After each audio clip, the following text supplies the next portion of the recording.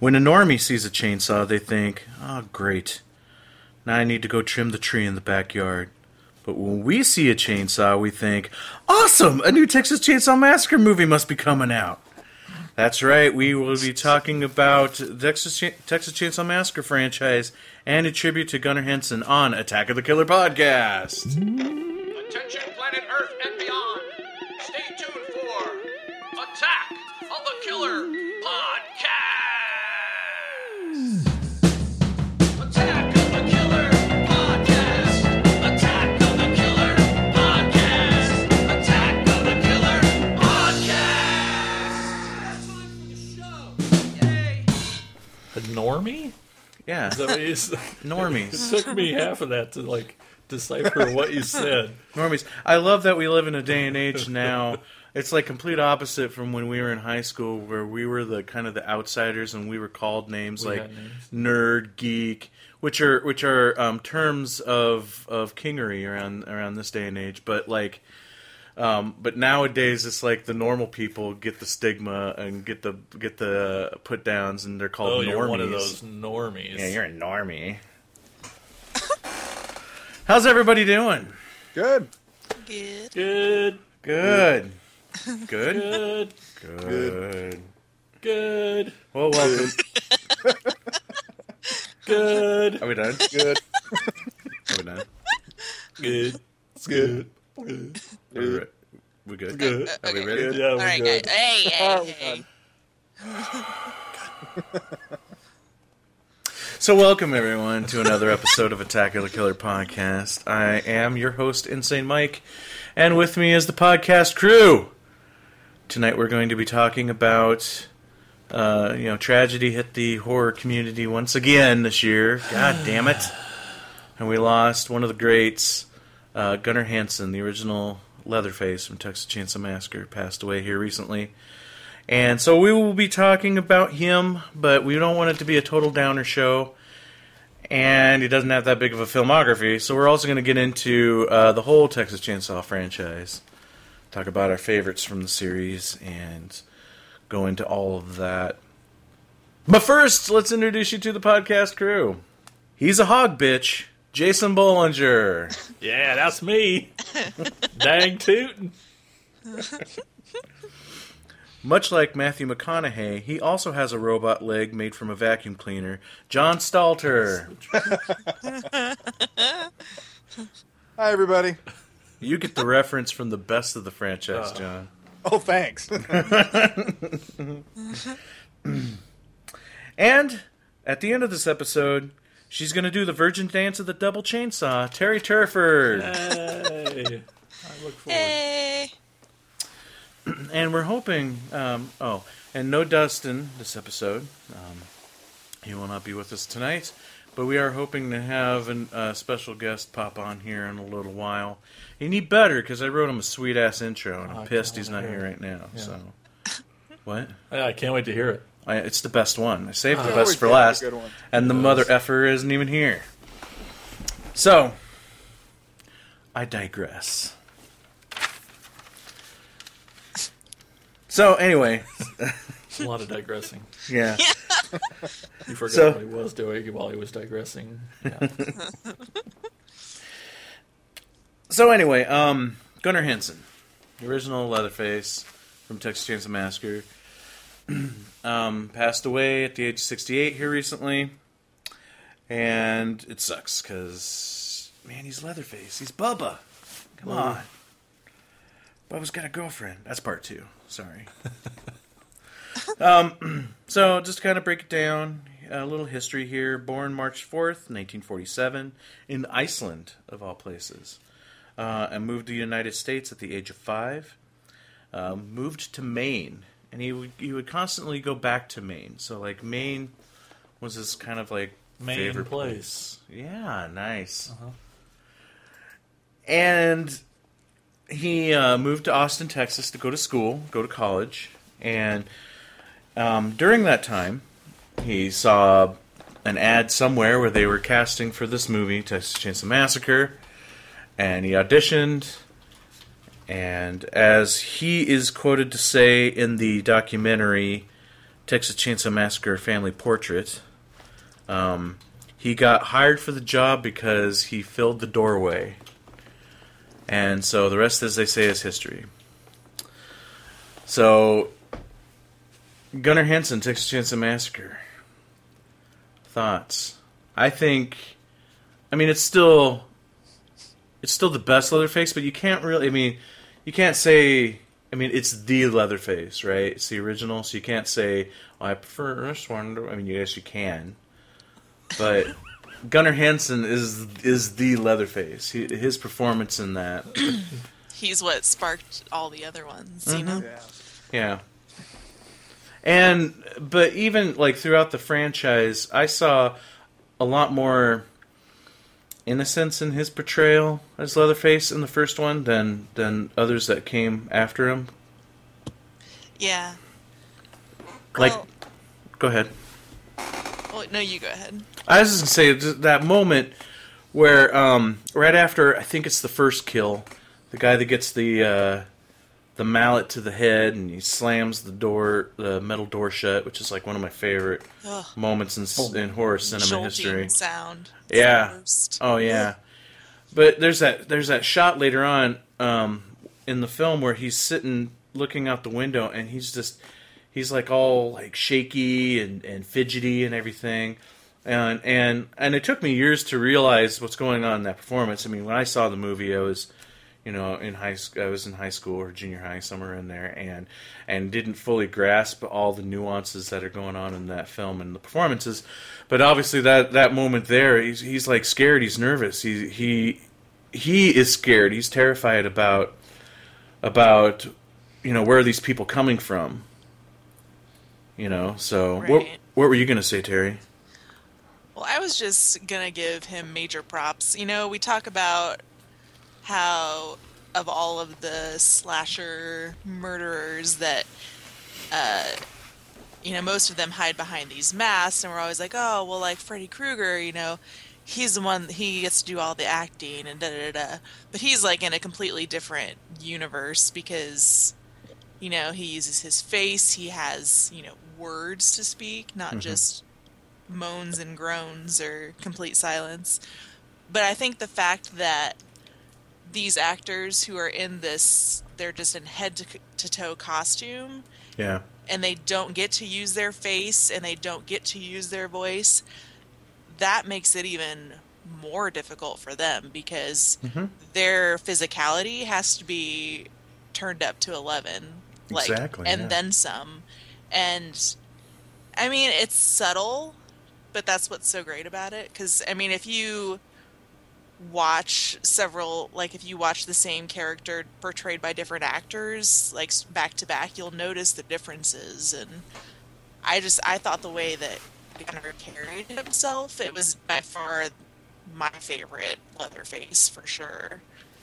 Definitely, me too. And he's, just throughout the whole film, if you really, like you said, compare it to the other ones in the franchise, he's not like other killers where like a Jason Voorhees or a Michael Myers where everything is so machine-like and smooth and well orchestrated. He's pretty clumsy. He's kind of hunched over. He's scared in a lot of scenes, like when his brother, the cook, is yelling at him and hitting him for tearing up the door. Look what you did to the door, and all that. So it's a much more raw performance, I think, which I really like. So Yeah, definitely plays more up on the innocence factor, like you were saying earlier. He's like a big menacing child, yes, Yeah. absolutely. lashing out when he needs to, but then just kind of reverts back to being a child after he's harmed somebody. Mm-hmm. But he's just a big kid because he is obviously mentally challenged and has God knows what issues, and of course pretty much being abused by the family too. Yeah. Doesn't help. So Yeah, and you got like his brothers there that it feels like they're kind of more aware of what they're doing and the evils that they're doing, where where Leatherface never really realizes what he's doing is wrong. He's just trying to protect his home and his family and Right. follow his brother's orders. Yeah, well, and he's never known any different. You know, he's Yeah. never been exposed to the outside world. What his family has done, that's what he thinks is normal. So Exactly. he's just carrying on like any other day. Now, Jason, I know this is one of your all-time favorite horror movies, hands down. Yep. So what are your thoughts on his performance of Leatherface? Oh, I like it. Yeah, I mean, yeah, like you guys said, all those things. I don't know what to add. You said it all. Okay. What makes Texas Chainsaw stand out for you if it's one of your all-time favorite movies? For me, it's the filmmaking part of it, the rawness of it, you know, that makes you feel hot and sweaty, the griminess, the family, I like this movie because it's like set in our reality. Yeah. You know, like A Nightmare on Elm Street, it isn't. I mean, it's supposed to be, but it isn't. You know, Yeah. like this really made me scared to go to Texas for a long time. Yeah. You know, like I Yay, think Texas. I think it put a stigma on it. You know, like it did what Jaws did for the water, and Hey, I'm from Texas, and I And, haven't killed anybody yet. and once I finally went to Texas, I went several times, and I kind of like it down there, but for a while it was like I'm gonna skip it. I'm gonna skip Texas because I don't want to take a wrong turn. Yeah, after GPSs, then I was fine, you know, but Yeah. Yeah, no until kidding. then I was a little scared.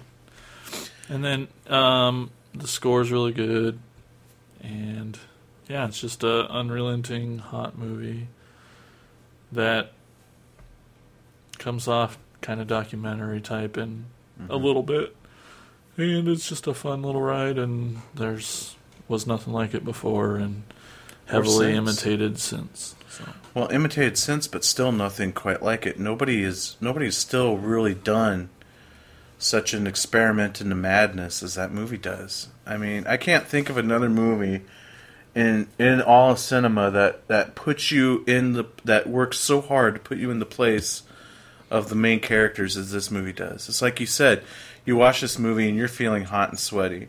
And when it gets to the dinner table scene and Sally is starting to kind of lose her mind from all this craziness that she's experiencing, the way that it's shot and it's cut, and like you mentioned, the score, which is really more than anything else a bunch of just like really ear-piercing noises more than like a score, and it really puts you in the place of Sally. They really try to force you in there, like so much so they have like gigantic close-up of her eyeballs, you know. It's so I don't think. And you said heavily imitated, sure, but still nobody's really done what Toby did with that first movie. not really. Yeah, nobody's been able to really duplicate that grittiness that movie had. For sure. I've never heard anyone else say it, or I've never said it, or when I've said it, people don't agree with me. But I remember the Blair Witch. Its title sequences were incredibly similar. Yeah. You know, they're from the fonts to the way the titles laid out. To me, and the music they were using on it, I thought, I haven't seen the movie forever, but I remember it being very chainsaw-y, and then that, you know, could be the first, you know, a movie that brought back that real life, put you in the front seat Yeah. possible feeling. So I thought that was always a very similar movie, sort of, in some ways, not in every way. But And would you guys say it's a disturbing movie? And if so, does the disturbing content of this film hold up today still? As far as being a disturbing film? I would say it, in a way, it's disturbing. Just the family dynamics and how it's not just not one person doing all the killing or what have you. It's the whole family is involved. Yeah. And it's normal to them. The dinner scene where they're sitting around and, with grandpa and everything, to them this is normal, and that's what makes it disturbing. Because to us it's just totally messed up, but to them it's everyday. It's an everyday meal. Yeah. Yeah. And you have just like all the disturbing imagery of all in the house. The house is such a mess and littered with like bones and like lamps made out of human remains. And yeah, I still think it's a disturbing film, and I think the disturbing qualities of the film still hold up, but it's not an over the top like visceral experience. It's not in your face. It's not like an overly gory film. And that's what also makes this movie genius, is that Toby rides that line so fine that he makes you think that you saw a lot worse than you actually saw, and that's amazing filmmaking right there as well. Terry, do you have anything to add as far as the film being a disturbing film? I almost laughed at you when you asked that question. I Why? mean, how can this film not be fucking disturbing? Are you kidding? Do you know what the plot is? Like, hello? Yeah, it's fucking disturbing. Sure. Sure, I mean, it's not, straight in your face, blood spraying everywhere that we're so accustomed to. But I think that's almost what makes it more disturbing, because it seems more realistic. Yes. Like more likely that it could happen, or that we're watching something real unfolding. I mean, just bones laying around and, yeah. It's a little fucked up, Mike. I'd say yes. Grandpa hanging out upstairs, God. Ugh. Well, and I ask because we live in a day and age of movies Yeah, like... I mean, I sort of feel desensitized. It's not like graphic necessarily. It's not. Yeah. It's really just this fucked up family, this isolated little family that's just a little off. Yeah, no, just I a get little it. off. like the Well, Kardashians. and I understand. It's pretty much I'm, like that. I'm looking at it from an outside. They're both point of cannibal view. families. We're so desensitized to so many things anymore. But I mean, if you take a step back and just look at it from that standpoint, like, yeah, it's a little fucked up. Well, and then the reason why I bring it up and I questioned it, and I wanted you guys to help me answer it. I agree. I still think it's a disturbing movie, and the disturbing elements of this movie still hold up. And we live in a day and age of like movies like a Serbian Film or Cannibal Holocaust or I Spit on Your Grave and Martyrs. And Martyrs. Oh my God, Martyrs! And that's a great movie to bring up. My point is, like, for me, Texas Chainsaw Massacre. If I were to make up a list, top 25 films, most disturbing films ever made, I would have Texas Chainsaw Massacre on there somewhere. But I guarantee it would probably be the only film on that list that has legitimate repeat viewing value to me. Like, I can pop in Texas Chainsaw Massacre and have a good time watching it. I shudder at the thought of putting Martyrs in and watching it for a second time. And Cannibal Holocaust, it's not like a movie I just pop in and let it play in the background kind of movie, But Texas Chainsaw Massacre still has a quality to it that lends itself, for me, a repeat viewing without feeling like... Like you're dirty. Yeah, exactly. Yeah, okay, well, it's still pretty fucking scary to me, so whatever. Oh, I agree. Absolutely. I don't want to take anything away from that. I'm just saying it's got an equally awesome quality to it that... oh, well, yeah. Yeah. I mean, it's such an iconic movie, and back in the day, it was something, like we've discussed, it wasn't really done before. Do you think? It kind of set the standard. Do you think Wes Craven ripped it off for Hills Have Eyes? I mean, it's an isolated, weird family. Some people stumble upon their shit. Well, you want to know an May inner... have been inspired a bit. Well, you chuckle, but I wonder more now that you bring it up, because in my notes here, doing my research on Gunner, he turned down a role for Hills Have Eyes. So maybe. Well, and I imagine, a lot of filmmakers back then took inspiration from each other, and Oh, sure. it's bound to happen. And I'm sure, there are too many parallels for it to have not been a little bit inspired from it, for sure. Sure, I wouldn't doubt it. It would be interesting to kind of go back and look, because I wouldn't even be surprised if there's an interview somewhere where Wes even says that it was, because Last House on the Left, he's openly said that he was highly inspired by Virgin Springs for Last House on the Left. So again, a movie very similar in themes. So yeah. Texas Chainsaw Massacre is awesome. Oh, anybody know the original? What Toby Hooper originally wanted to name the movie? You would ask that. I forgot. Head Cheese. Oh, that's right.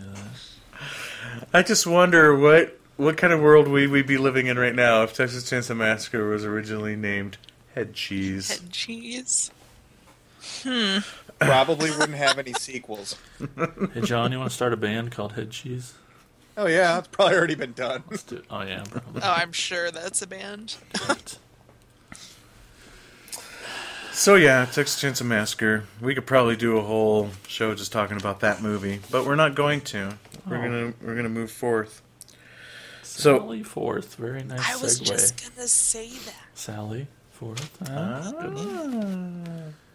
That was the other alternate title Yeah. for the Texas yeah. Chainsaw Massacre. Oh, you know what? I fucked up, man. I forgot to do Killer News. I wondered how long it'd take. He's now realizing that? I can't read that from here, dude. I'm Yeah, the 2 minutes message. in, we're The like- I mess. gotta leave this in the podcast at this point. Oh, he will. He doesn't edit any shit Killer out. News. Yeah. God damn it. So let's take a break from our Gunnar Hansen Let's put the brakes discussion on this show. and get into some killer news. Now it's time for Killer News. Ripped straight from the headlines on Attack of the Killer Podcast. Okay, this just in, Insane Mike, host of Attack of the Killer podcast, is a dumbass for bringing killer news in the middle of the freaking episode. All right, well, there's some cool stuff going on in the world of horror right now. Ash versus Evil Dead Oh is my gosh. going strong. Now, I've only watched the first episode, so no Oh, spoilers. you didn't get to watch? Oh You did- man. I still haven't Oh, got a watch chance to watch the Walking second one yet. But what do we think so far, guys? So good. It's exactly what I wanted it to be. My God. It's perfect. It's perfect. I think it's flat amazing. out perfect. It's so good. It's so good. I don't even know. It's so funny. Mary's over there getting all hot and bothered Yeah, by the she's- thought Oh of my Bruce God! Campbell. Don't even. Oh my God, Bruce! Oh my God, Bruce! Oh my God, Bruce! Even when he takes out his Not teeth, even. you were It's still not like, even oh. just Bruce. Especially even when he took though out his teeth. Bruce is looking, he's looking pretty good, even with his false teeth. I don't even care. Yeah. And his And his garter. Yeah. Yeah. Yeah. I'm like, "Ugh."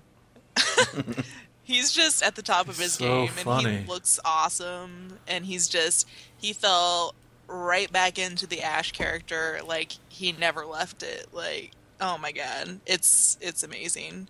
And the first episode is Sam Raimi back in action. Yeah. Which, Oh yeah. holy shit, I was like, oh my God, can they just make a full-length movie out of this episode? Like, Hey, it just almost did. It was Yeah, pretty- could've. yeah. Oh my God, it's so good.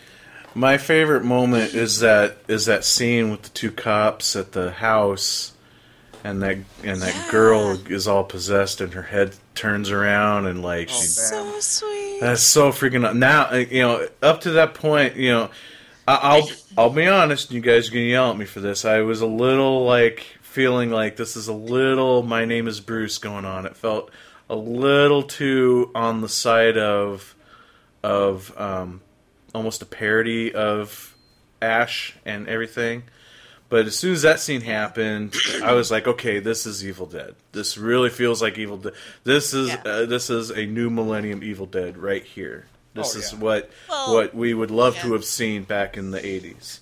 I mean, kind of before, it's a lot of the initial setup in that first episode, and I can totally see where you'd get that, because the beginning is just completely ridiculous. I mean, it's awesome, but it is just craziness. And then that detective story really brings a level of seriousness back into it, like along the side of the Ash story.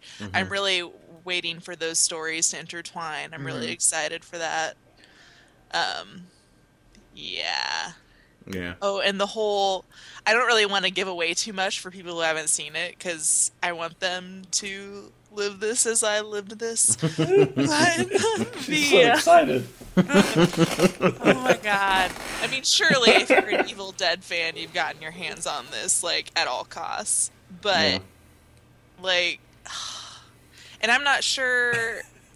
So I keep going on a million tangents in my brain, I'm sorry. The way that the whole story behind why the Deadites are coming back was so fucking perfect.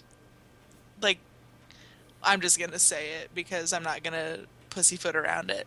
But the whole, he pulls weed out of the book and he flashes back to the other night when he was partying with some chick and he's reading from the book to impress her. And that's why they're coming back. I'm like, are you serious? That is amazing. It's It's perfect. so perfect. Ugh. He's a lovable dirtbag. Yeah, he's a big man baby, basically. Man baby. He's a baby. He is. Well, You know, I mean, he hasn't had to deal with any of this shit for 30 years. He's just fallen back into being this lazy stock boy at the local hardware store and whatever, and then this shit comes back and he, like, instantly snaps back into it. It's... like the only thing Ash has ever been good at, the only thing, and that is killing Deadites. Yeah. So, He's a pro. yep. Just instantly gets cocky, though, and, like, his Oh, yeah. dirtbaggy manly Oh, just- it's so good. with the And ladies. I love the supporting characters, Pablo and Oh, Kelly. he's awesome. Grown to love Pablo's those. awesome. Yeah. I really like them for sure. And they got a bit more of a role in the second episode Yeah. as well, which was awesome. I love Mimi Rogers. Oh, she's so Yeah, good. that was awesome. And apparently she did a lot of her own stunts for that.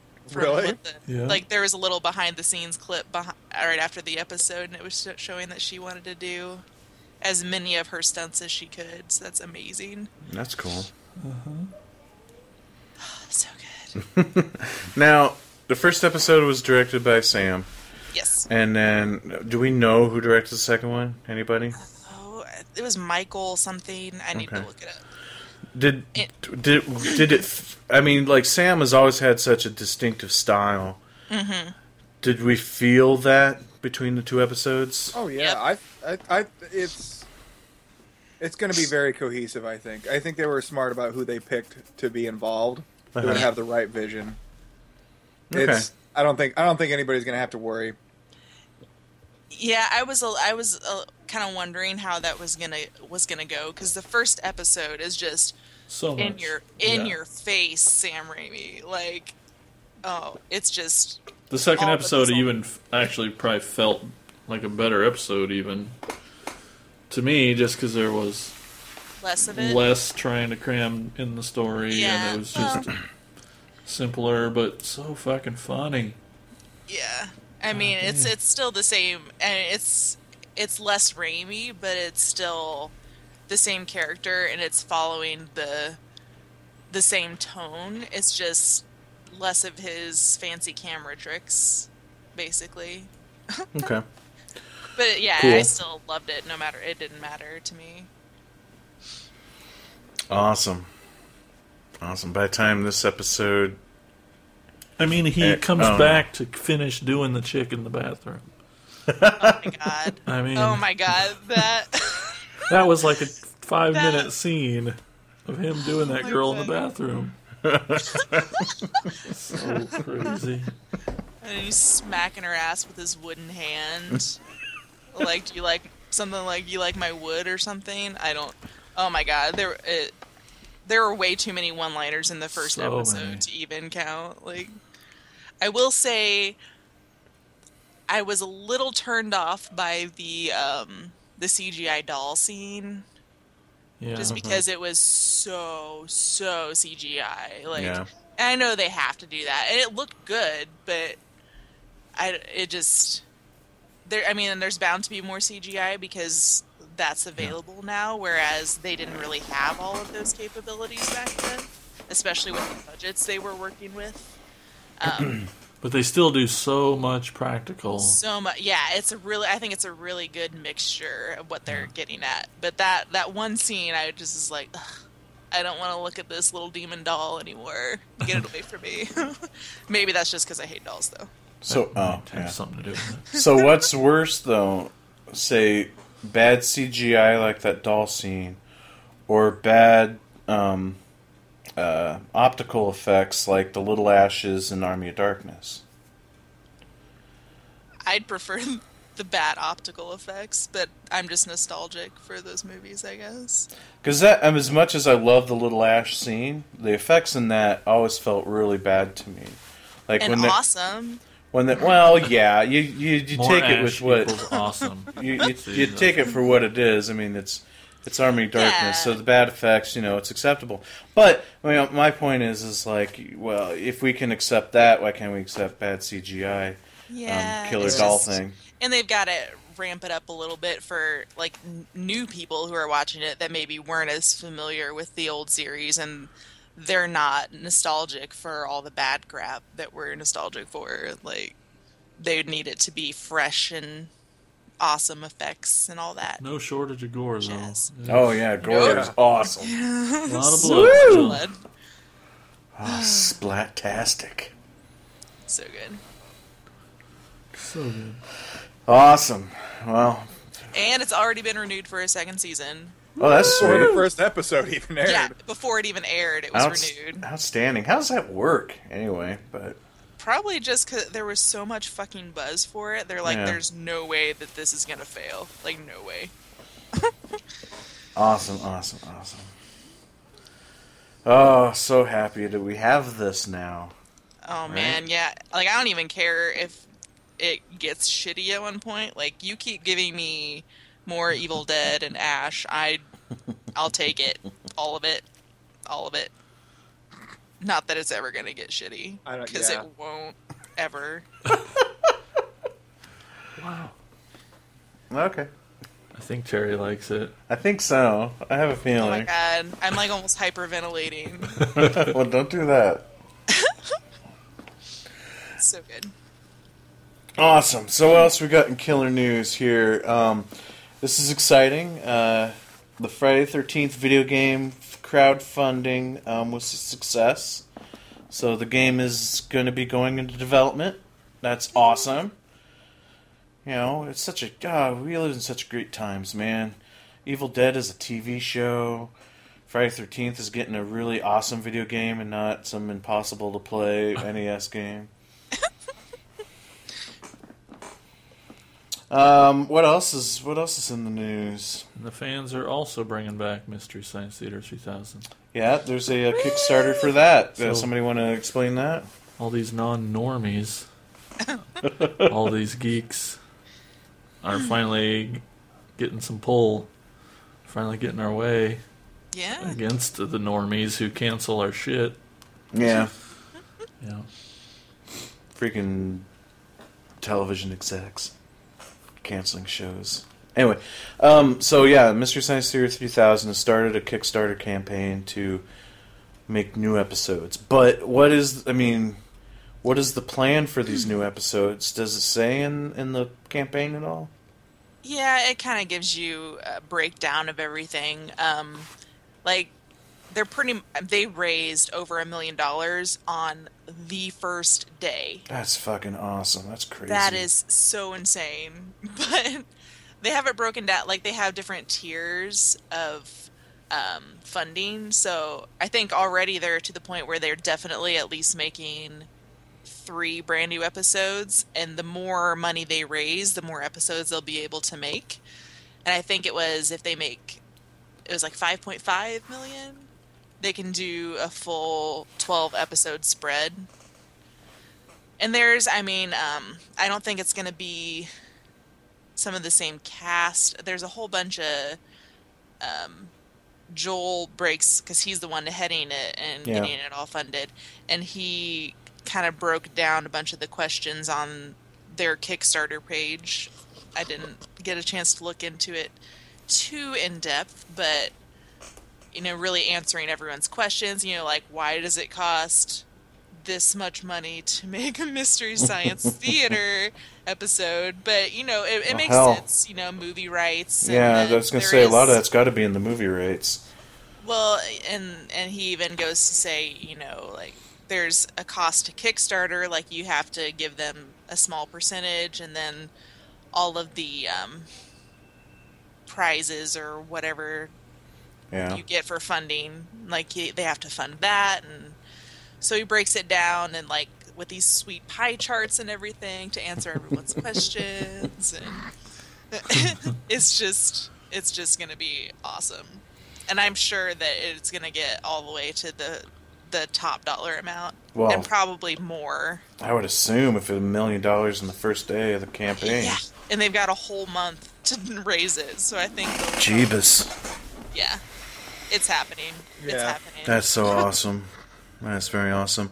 And it's going to be interesting to see what they do get for a cast, because when the show ended, the camps kind of split off in their own different, things. Not that I don't think there was any bad blood between anybody or anything, but like Right. Joel took his crew and they started up Cinematic Titanic, and then Mike and the two guys that do the robot voices, they went off and they did a show, very short-lived show for, I think it was IFC, called The Film Crew, which essentially is the exact same thing as Mystery Science Theater 3000. And then they've had huge success doing riff tracks for the past several years. So, so it'll be interesting to see who's going to come back for MST3K, because the two robots are with Mike, and I think all the groups were promoting this, though.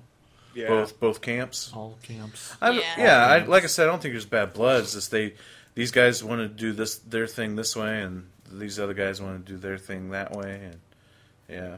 Well, and we can hope that we'll get as much of an original group as we can. I mean, I think just seeing the crazy turnout on the first day, like, Oh, man. if that doesn't inspire everyone to get back together and do this shit, like, I don't know. I'd be inspired if I was one of them. Be like, No fuck kidding. yeah, I'll do this shit. No kidding. This many people want to fund this. Like, that's amazing. It'd be great. It'd be awesome to have like episodes that had both Joel and Mike together. That'd Yeah. be freaking sweet. Closest thing we have to that was the episode Mitchell, which was the episode where Joel escaped from the satellite and Mike got sent up to the satellite. But I don't even think they have a scene together. Although I will say, I'll backtrack this a little bit. Mike was like a he was a writer on the show long before he became the main character on the show. But he also played a lot of the bit parts, like the Manos Hands of Fate episode. He played Torgo, the pizza delivery guy, at the end of the episode that delivers pizza really slowly to the mad scientist at the end. He was also the Amazing Colossal Man in that episode, where the Satellite of Love bumps into the Amazing Colossal Man eating plastic cows. So Mike's been involved with the show long before he was ever just the host of the show. So It's almost to $1.5 million. oh, that's awesome. Jesus. And how long has the campaign been going on? 2 days. Like 2 or 3 days, yeah. Oh, why can't we have that successful of crowd Awesome. fundraising? I wonder what they're gonna do when they fund like $10 million. Are they just gonna go ahead and do 2 seasons worth of stuff? That would be That would awesome. be awesome. That would be very awesome. Now, I remember listening to a podcast not too long ago, and they posed the question, because think about this with Mystery Science Theater 3000. That show started up like a whole wave of cult fan films or like fan groups, like all these people who love bad movies now, good movies. I mean, like, would anybody give 2 rats about movies like Troll 2 or The Room or Birdemic if it wasn't for things like Mystery Science Theater 3000? And this one podcast posed a question: who had a bigger impact on cinema, Gene Siskel and Roger Ebert and their show At the Movies, or Mystery Science Theater 3000? And it was kind of like a fan question, and everybody was voting Mystery Science Theater 3000. But it's kind of true. Mm-hmm. They introduced so many people to so many this whole other world of movies. Yep. I mean, everybody knows about the good stuff, but then there's the truly, truly bad and the what the fuck stuff. Mm-hmm. I mean, my favorite episode of Mystery Science Theater is Time of the Apes. Oh, I haven't seen that one. Oh my god, my buddy and I have been consistently watching that since it aired, however many decades ago. But it kind of introduced me to the whole world of Asian cinema, the bad Oh, dubbing cool. and Okay. stuff like that. Okay. It opened me up to a whole other world, and it's still, like, to me, it's the funniest episode ever. Yeah. But I haven't seen every episode. I mean, I'm a fan of the show, but I'm not the biggest fan. But that episode's always going to hold a place in my heart, Trying and to I highly recommend it. trying to think which ones are my favorites. I've always really loved Ega. I always thought that was a really funny episode. One of my favorite moments of that is there's a shot where these people are taken off in a helicopter, and 2 of the characters are in the foreground of the shot with their backs to the camera, waving as the helicopter starts to take off. So the perspective of the shot, when they're waving their hands, it's at the height of the helicopter blades. So the robots start going, ah, my hands! It's so funny. But I even got my son slightly interested in Mystery Science Theater 3000. We watched the Hobgoblins episode constantly. I can't get him to watch any other episode, but he loves the Hobgoblins one. And he could even recite some... We've watched it so many times, he can even recite some of the lines that the robots say. It's crazy. So, that is awesome. Man, now I want to watch the Mystery Science Theater. Kind of really do. What else we got in killer news? Well, since our last episode, our big Halloween event, Halloween-a-Palooza, has come and gone. So, that was fun. So let's look back at Halloween-a-Palooza. What are your thoughts as one of the idiots who put on this event, Jason? What are your thoughts on how the event went? What happened? Halloween-a-Palooza happened. All right.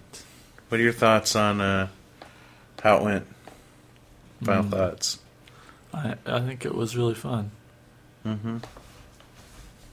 You got to work in one of the projection rooms for the film festival side. Yep. So, got to watch a lot of movies all day, right? Again, yes. Yeah. And we had amazing films this year. We did last year too, but the films, the quality of horror films we have at our film festival are outstanding. I hope you all can see them someday. Once they become public and stuff. Hopefully we can help show you them, because that if you didn't get to see them at the festival, because there's so many good films. It's very inspiring and hopeful that horror fans are still making movies, and they just are all awesome. They're awesome. So besides the film festival, what was a highlight for the event for you, Jason? I was trying to think of something funny, but I couldn't do it because I just got a headache when I was thinking about Halloween-a-Palooza. No, the costume contest was awesome. Very awesome. Wow. The vendors were cool. There was this, all the vendors were my favorite vendors. But there was this one, Creature Comforts. Oh, man. They had the coolest shit.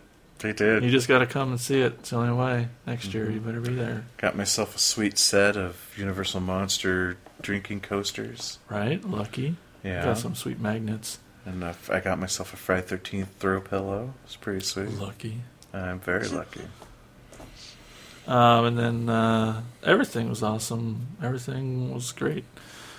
The celebrities were there and really cool, and they had fun. And Showed up late. Yeah. That's what they Well, just do. one of them. Hey, just like right now. Yeah. I wish, Hi, Justin. Don't kill me. and then the bands were great, and then the big climactic finish is always the best part. The Rocky Horror Picture Show, led by Insane Mike himself, I went all out this year, too. all out. It was awesome. I got to be on a microphone, and You did. so I didn't have to scream as loud as I usually have to. Yet you lost your voice quicker. Oh my Was it God! weird? Right away, How just that happened. instantly. And here's the thing that people don't realize about Jason and myself. We've been friends for a long, long, long time. Some say maybe too long because, and a lot of people say we share a brain. And nothing proved that to me more than during Rocky Horror Picture Show, when my voice already, just even right away during Damn It Janet, my voice starts cracking and stuff, and I'm thinking to myself, oh, this sucks. I need some water, or I'm not going to make it. We're just within the first 10 minutes of the movie, and I'm starting to lose my voice. Jason is in the far back of the room. I give him a glance. He sees me. He stands up, walks out the room, and I'm thinking, he's getting me some water. Because I was trying to say to him telepathically, like, get me some water, help, help. And then here comes the 2 big glasses of water. I'm like, yes, I didn't have to say anything. He just knew. Yeah, I didn't even see you look at me. Oh, really? I just heard your voice crack out, and I'm like, ah, shit, he's up there by himself. And I know my man.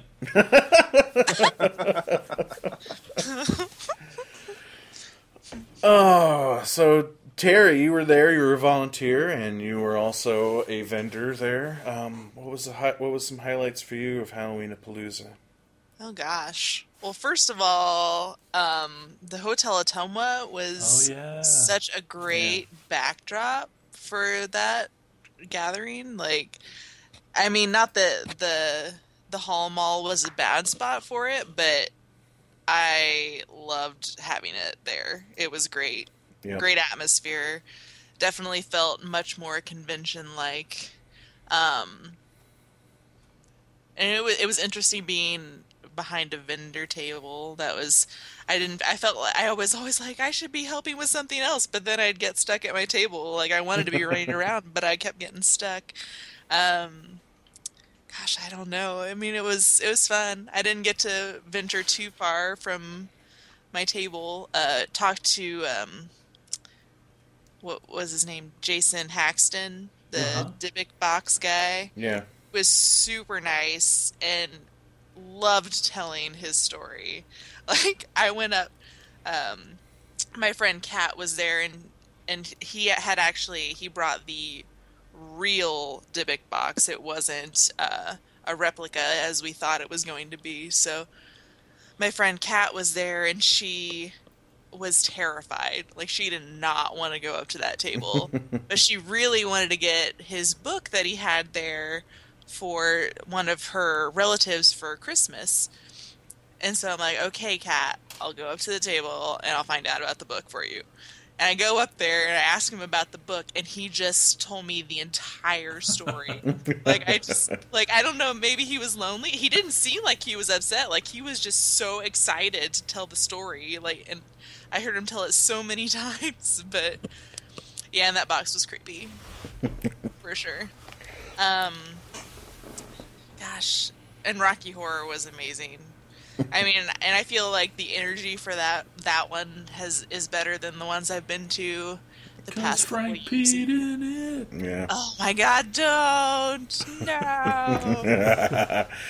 It was awesome. It was the first time that I've done Rocky here at Halloween-A-Palooza. It's our first year we had people show up in costume. Oh yeah. So it was really cool. Yeah. Yeah, tons of people at the end of the night.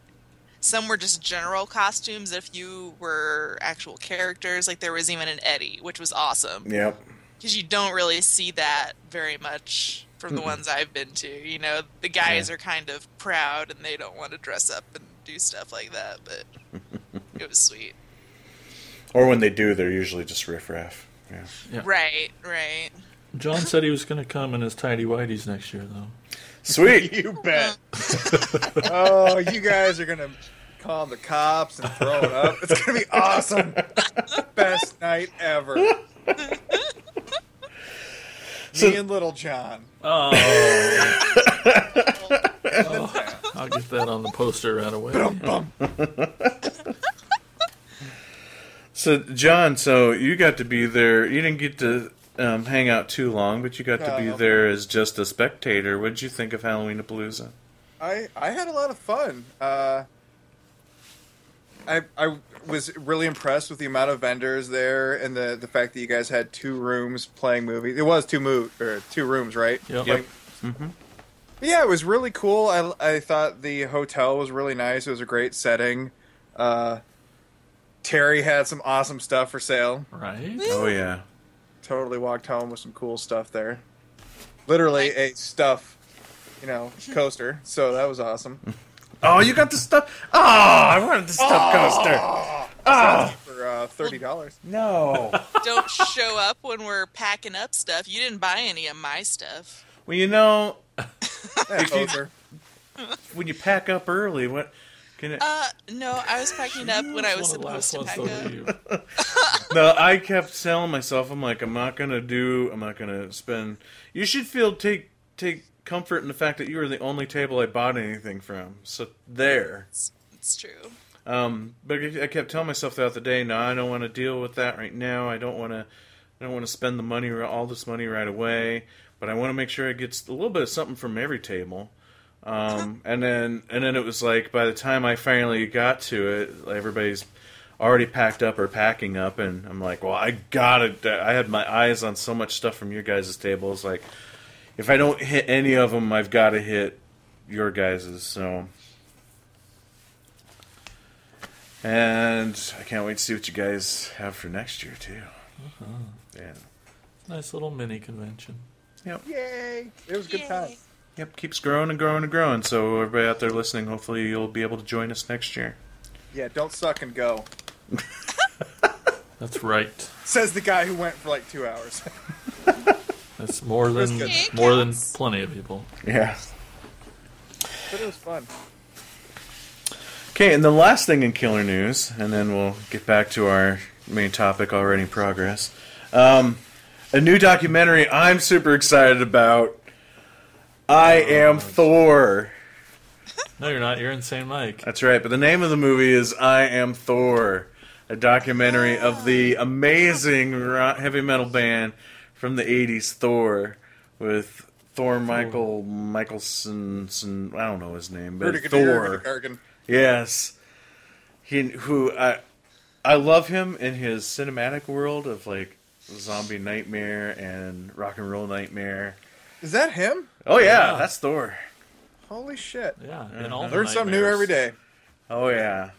And this documentary looks amazing. It's put It up. does. Yeah, it's put up. Now, have you ever really listened to Thor music, John? I know you're Oh, really into no. metal. No, okay. No, actually, I haven't, but it kind of seems like something I would have totally gone to see back. Well, I'd probably see it now. Who am I kidding? Yeah. Yeah. I mean, I love the music and I love him and everything.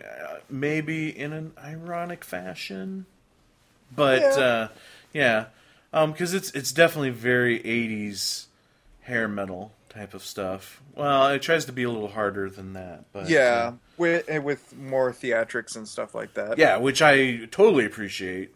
That's So the kind of stuff right I off the bat, want. it's already better than Kiss. Yeah, Yes, has to be. yes. Take that, Brandon. Sorry. my buddy loves Kiss, so he's gonna hate me now. Good thing Justin's not on here right now. That's right. He loves Kiss too. He does. Oh, Yeah, just when you think he's cool, then I he's thought not. about having a beer with that guy. I don't know. What's wrong with Kiss? Come on. Everything. They are knights in Satan's service, Terry. I thought they were from outer space. Oh. That doesn't spell kiss though. Oh. Right. So the movie's put out. The documentary's being put out by Dark Sky Films. So they've put out a lot of great stuff over the years in the genre we love so much. Texas Chainsaw. Yeah, yeah. There you go. And it looks like it follows the story of Thor nowadays and trying to hold on to, getting back to and holding on to his heavy metal career, like doing concerts again and stuff. And that quote in there about like, the doctor says if I keep doing this, it's going to kill me. And, but he's still trying to do, and he's obviously way more out of shape than he was back then. I mean, he was a bodybuilder for crying out loud when Yeah. he started doing heavy metal. So to say he's out of shape compared to what he was then is not an insult per se. That physique would have to be hard to maintain throughout the years, especially once you just kind of drop out of everything. But anyway, he's trying to get the glory days back and relive it and stuff. But he's still trying to do just as hardcore as he did back then, like the blowing up the water with the water bottle gag, which was kind of like his calling card. He would do that in concert all the time. So look how tough I am! I can blow up a water bottle. And you see him do it nowadays, and he's like getting winded and almost passes out when he's chewing it right before it pops. And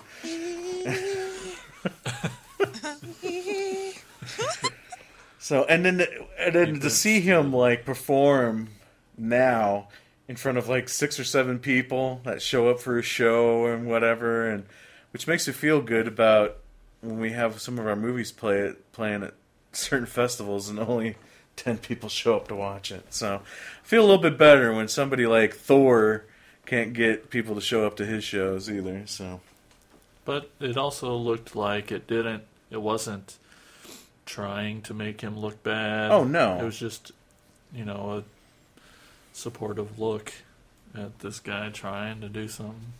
yeah, absolutely. So that'll make me want to watch it more, Instead of just, yeah. trying to pick on the guy. Mm-hmm. So, even though he deserves it, because Rock and Roll Nightmare is one of the worst movies ever fucking made. That's why it's awesome. No. Awesome. Thank you. Worst. You're outvoted. God, I hate that You're movie. outvoted. I love Rock and Roll Nightmare. And you need to see Zombie Nightmare too, Jason. And I'll go easy on you because there's an MST3K of that. Of Zombie Nightmare, so. Okay, well that wraps up Killer News, guys. Wow. Oh, good. Let's start the show. So let's start the show talking Again. about Again. Gunnar Hansen. No, don't pull back the curtain, Terry. Jason's gonna fix this in post, right? Yeah. No. Sure. Damn it. Okay, so where were we? We were talking about Texas Chainsaw Massacre. So after Texas Chainsaw, well, real quick, looks like, John, you have to take off, eh? Yeah. All right. Yeah, well, eh? eh? Don't you know? Okay, then. All right, well, I was going to say it was great having you on until you made fun of the way I talk, so. Well, there goes our Canadian fan base. Yeah, you just ruined it. Sorry, guys. Eh? All right, well, thanks, John. All right, later, guys. Bye. See ya.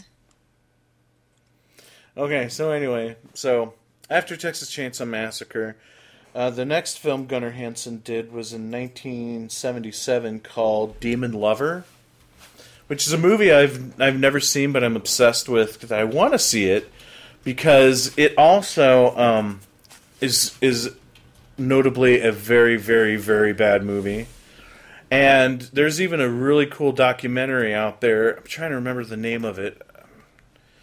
I honestly don't remember the name of it, but there's a documentary about the filming of excuse me, sorry. About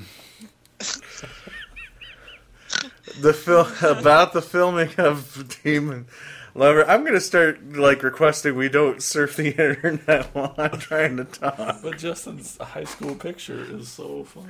He's so cute. Yeah, the senior picture. Anyway, so there was a documentary, and just hearing about all the horror stories that went into the making of this movie. These people that made this movie had no idea what they were doing, and they got Gunnar Hansen to be in this movie. And Gunnar Hansen, if I remember right, he was only supposed to shoot 2 days. He had a 2-day shoot that lasted 2 weeks. And it even got so bad at one point where he kind of just took over and told them where to put the camera because they couldn't figure out where to put the camera for certain shots. So Gunnar had to kind of take over, kind of had to direct his own scenes in a way. So I've always heard, because of the experiences on Demon Lover, that was the motivation for him to quit acting. So after Demon Lover, he dropped out of acting for a long time. Now, doing research for this episode, everybody says, IMDb, Wikipedia, and everything that I've read said that he quit to pursue his writing career. What he originally wanted to be in the first place was a writer. And doesn't really mention anything about the bad experiences on Demon Lover. But I had heard for years that he said, fuck this, and quit acting because of Demon Lover.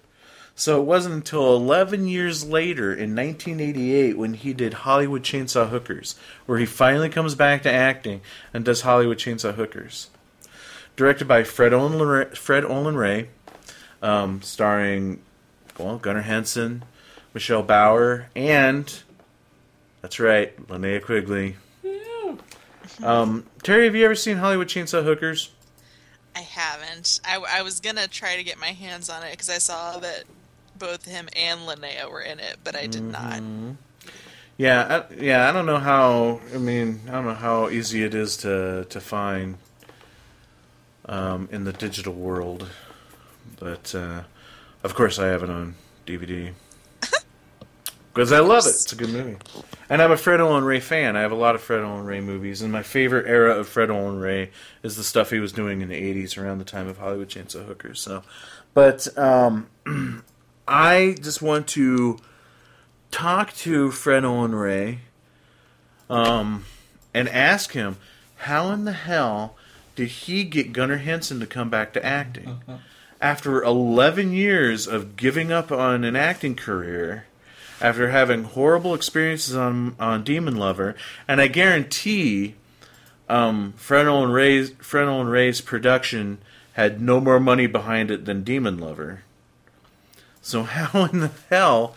Because I would say on the outside, Gunnar Hansen, probably not familiar with Fred Olen Ray, probably not familiar with Fred's films and the success rate that Fred has had in making films over the years...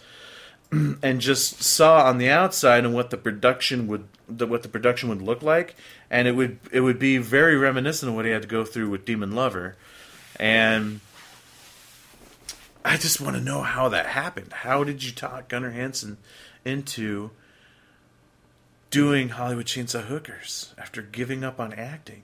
And even still, after Hollywood Chainsaw Hookers, it was still almost another decade before he acted again. Now, the problem with Gunnar's filmography, it is a lot of, direct-to-video, garbage that even I haven't seen the majority of his filmography, and don't know if I really care to. I found one of them on YouTube today, Campfire Stories, that I tried watching. I just could not get through it. Could not watch it, So... any movies in that time frame, Terry, that you've seen? Besides, No, unfortunately, I'm pretty sure the only thing in his filmography that I've really seen was Texas Chainsaw. I didn't recognize anything else. And fair enough. There's only one other that I can address, and I freaking love it. Love. And he steals the show, which is a true testament to him because there's a lot of great performers in this movie, and that is Brutal Massacre. Oh yeah, I really wanted to watch that, but I couldn't find it. Yeah, it is kind of hard to find. I'll have to let you borrow it, Terry. You've got to see this movie. It's hilarious. It's Spinal Tap of horror movie making. Yeah, I've heard really good things about it for sure. Yeah, David Naughton from American Werewolf in London. He plays the director in it. He's awesome. It's got two of the women from the original Evil Dead.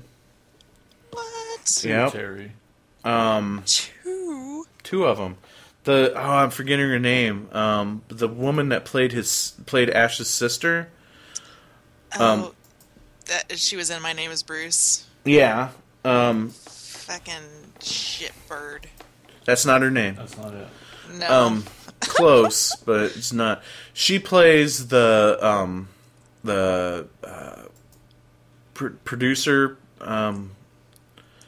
production director, whatever, in the movie, and she is awesome in it too. It's like one of the best things she's ever done, I think.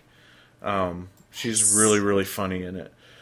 And then the other that played Ash's girlfriend in the original Evil Dead plays the casting director in this movie, and she's got some really funny stuff too. It's Ellen also, Sandweiss. yes, Sorry. there you go. I No, that's had fine. to find it, or I was gonna freak out. That's not a problem.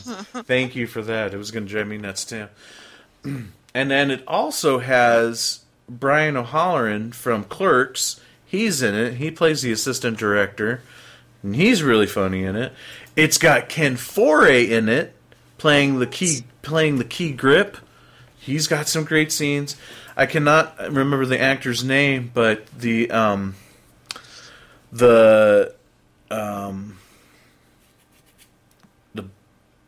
older guy with the goatee from 40-Year-Old Virgin.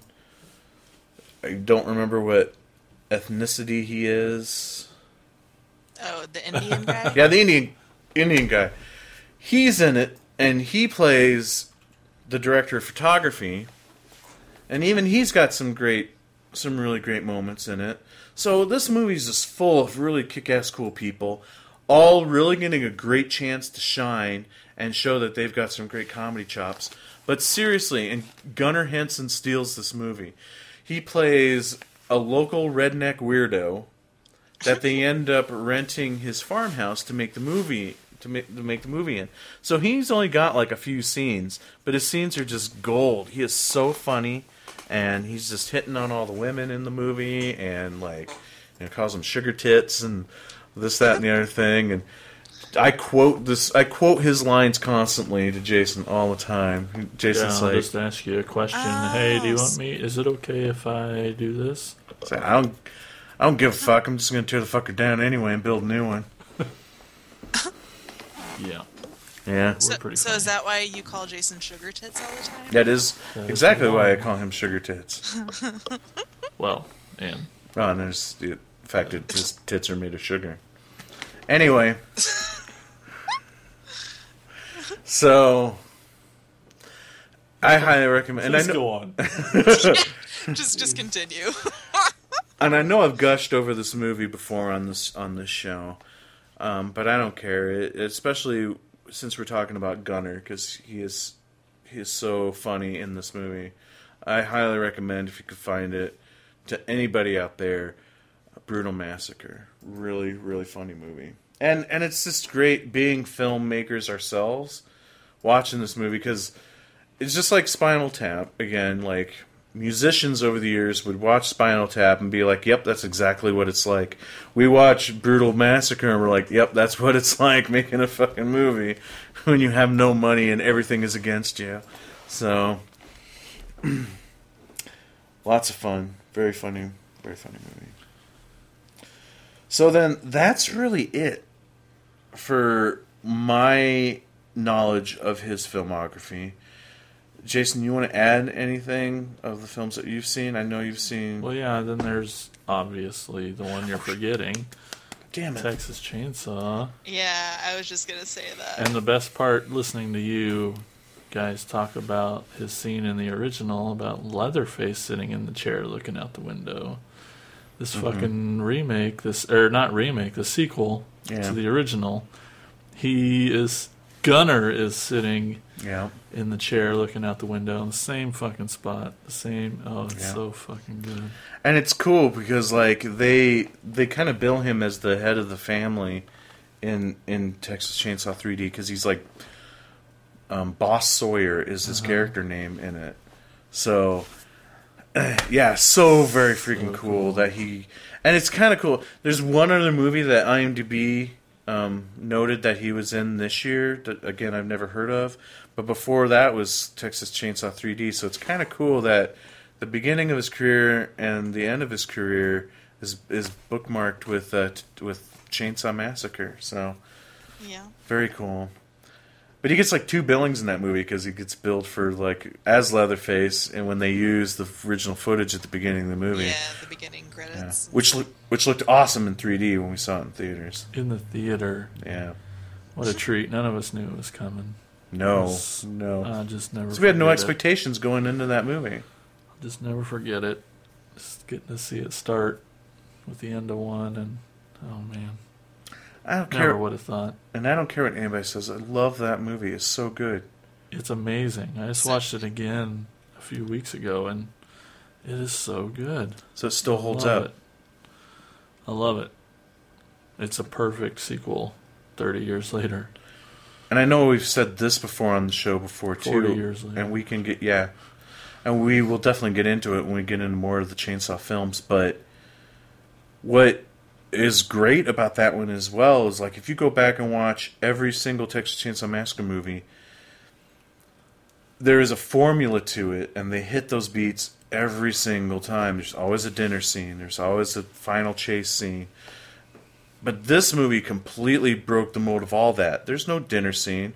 There's no mystery family member that's been hanging out with him this whole time or anything like that. And you think you're going to see those things too, like the hitchhiker that they pick up in this movie just turns out to be a guy that just wants to rip him off. Has no association with the family whatsoever. But you, as a Texas Chainsaw fan, I'm sitting there like, this guy's going to be revealed as a family member, blah blah. I've seen it a billion times before, and they didn't go in that direct. And that's another thing I really appreciate about that movie is they really did not follow any of the beats of what you see every single time in a Texas Chainsaw film. So, Terry, did you see Texas Chainsaw 3D? Fuck yeah. And your thoughts? That was a segue for you to It's talk about it. awesome. Yeah, so I- yeah, go ahead. Someone posted something not long after it had been released on video about how stupid it was on Facebook, and I about gave him the smackdown. I was like, "You take it back." Yeah. And then will delete them unfriend instantly. you. Yeah. I might have actually unfriended them because I didn't really like them anyway. Good call. That was the straw that broke the camel's back. Yep. No, it's great. It's not. I don't think has any other franchise ever done something like that. Done a direct sequel like that so far apart from each other. I don't think I've ever With seen. so much respect to the original. Yeah, See, you can almost say that about like Halloween H2O. So that's what they were Almost. trying to do, but not as successful as this. And no way. yeah, and not. I mean, again, a huge gap between the two films, and just the whole idea of like, you know, hey, we can do this and we can do the movie we want, because by this point, that would be like saying they made Halloween H2O after they made the 2 Rob Zombie Halloween movies, like. Right. You know, because we've had the Texas Chainsaw Massacre remake and sequel to, or prequel to the remake after that, which rewrites everything. And you think anything that's going to follow that is going to stick to that. But no, this is like, yeah, we're throwing everything out and go jump all the way back to 1974 and do a sequel to that. Yeah, it's just unheard of, but it was Yeah. awesome, and I think it's what fans were really craving, and it was awesome. Loved it. Loved it. Loved it. I want to see more, though, from that timeline, from that storyline. Yeah, with, I don't remember the character's name. Yeah, now that- Alexandra Daddario, her character. Sugar tits.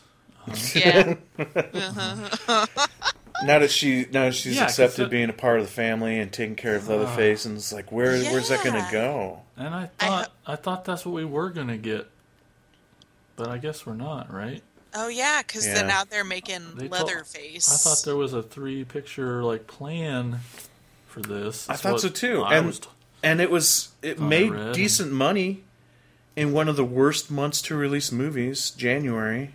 Wasn't it Yeah. January or February? Regardless, that's usually a dumping ground for movies that they don't know what to do with because nobody goes to the movies during that time. That movie made money. It was like the #1 grossing movie of that month. Yeah, but now this yeah. new one is supposed to be more of a prequel. and I'll be excited for it too. Sure. Yeah. But man, I was really pumped to see the new Yeah. family with kind of an old, aging Leatherface and a new kind of attractive protector, and And I... Oh, who, go who ahead. now will do nudity. Oh, you didn't say me in my sentence. Okay, Terry, you go ahead. Anybody can Finish go it. ahead. Oh. Sorry. Well, I like where they left it though. At the same time, like Yeah. I think getting more from that family would be really cool, and I would be more than welcoming to that. But I'm not butthurt with where they left it either. No. I still, though, have a theory that sheriff is in on it, too, that he's part of the family.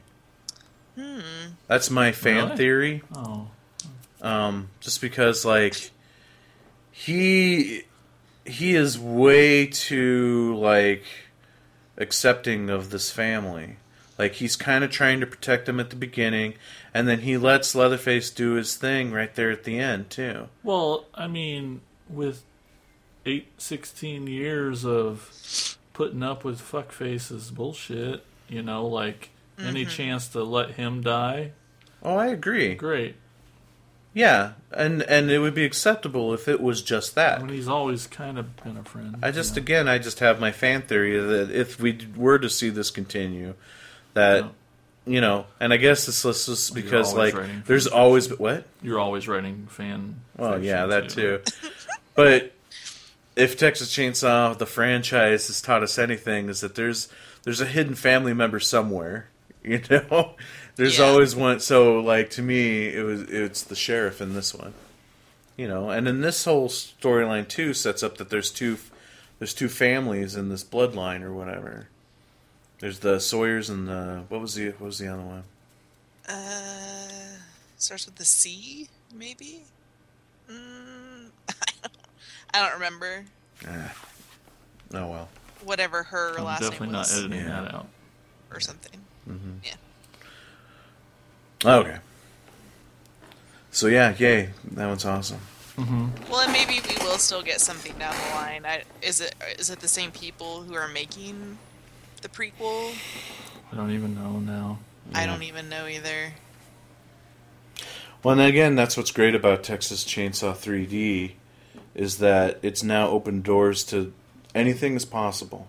Like somebody can turn around and say, "Hey, I'm going to make a sequel to Texas Chainsaw Massacre Part 2." The original Part 2. And it could happen. Like if you before it'd have been like that would never happen. We live in It a could world happen. now. Yeah, we're in a world now that 40 maybe that years could later, happen. you can. Yeah. Oh. Well, I'm looking at the IMDb, and Lily Taylor is Oh. one of the main cast members for Leatherface, as well as Steven Dorff. Oh. Ooh, nice. Yeah, those are two pretty decent names there. Awesome. Very awesome. Sweet. Yeah, I was hoping maybe we could do, in the spirit of Shia LaBeouf, we could go backwards through the chronology of the horror of the Chainsaw movies, like he is doing, watching his movies from earliest to oldest. Can we do it just like that, though? Just sit here and stare at the screen, not say anything? He's watching the movie. Yeah. Nobody wants to listen to us watch a movie. I guess they do. We do that with commentary episodes, don't That's we? true. Okay, let's do that then. This will be fun to try to remember the order backwards. It's not that hard. Anything else we want to talk about 3D before we It's go on to fucking the next one? amazing. It's on Netflix. Go watch it. Is it still on Netflix? I don't know. I've got Blu-ray, bitches. That's right. Get it. Yeah, It's Blu-ray. awesome. That speaks words because I don't. That speaks words. What is that? That's the only way to speak, Terry. How else are you speaking? I Right, don't really. words. I don't really buy movies that often. I fucking bought that shit. That's like, awesome. Cool. Shortly after watching it, I'm like, I must own this movie. So, yeah. You know, I know I'm just an old man. Yeah. A bitter, Yeah, you are. a bitter old man. But I don't get the charge that I used to get back in the day when I see movies anymore. And it's easy to blame the movies, but that some of that's on me. But I have not been as energized at getting out of a movie as I was when we saw Texas Chainsaw 3D. I think we stood in the parking lot, and I just screamed about it for a good half hour before we got in the car and left, with my poor daughter in the back seat waiting for us to leave. Yeah. So awesome. You get that excited about movies still. The last time before that I can think of would have been Freddy vs. Jason. Oh, horror movies? And even after the 6th or 7th time of seeing Freddy vs. Jason, I was just as energized every Yeah. time. Every single time. Yep. Guardians of the Galaxy, you were pretty fucking boners That's for. true. Yeah, that one was, you're right. It still happens. Almost any of the Marvel stuff. Ant-Man I felt pretty cool about. I still haven't seen that. Oh. That's got Paul Rudd, right? Yeah, I Paul thought you Rudd. liked Paul Rudd. Why haven't I fucking seen it? That's- Paul Rudd is hot.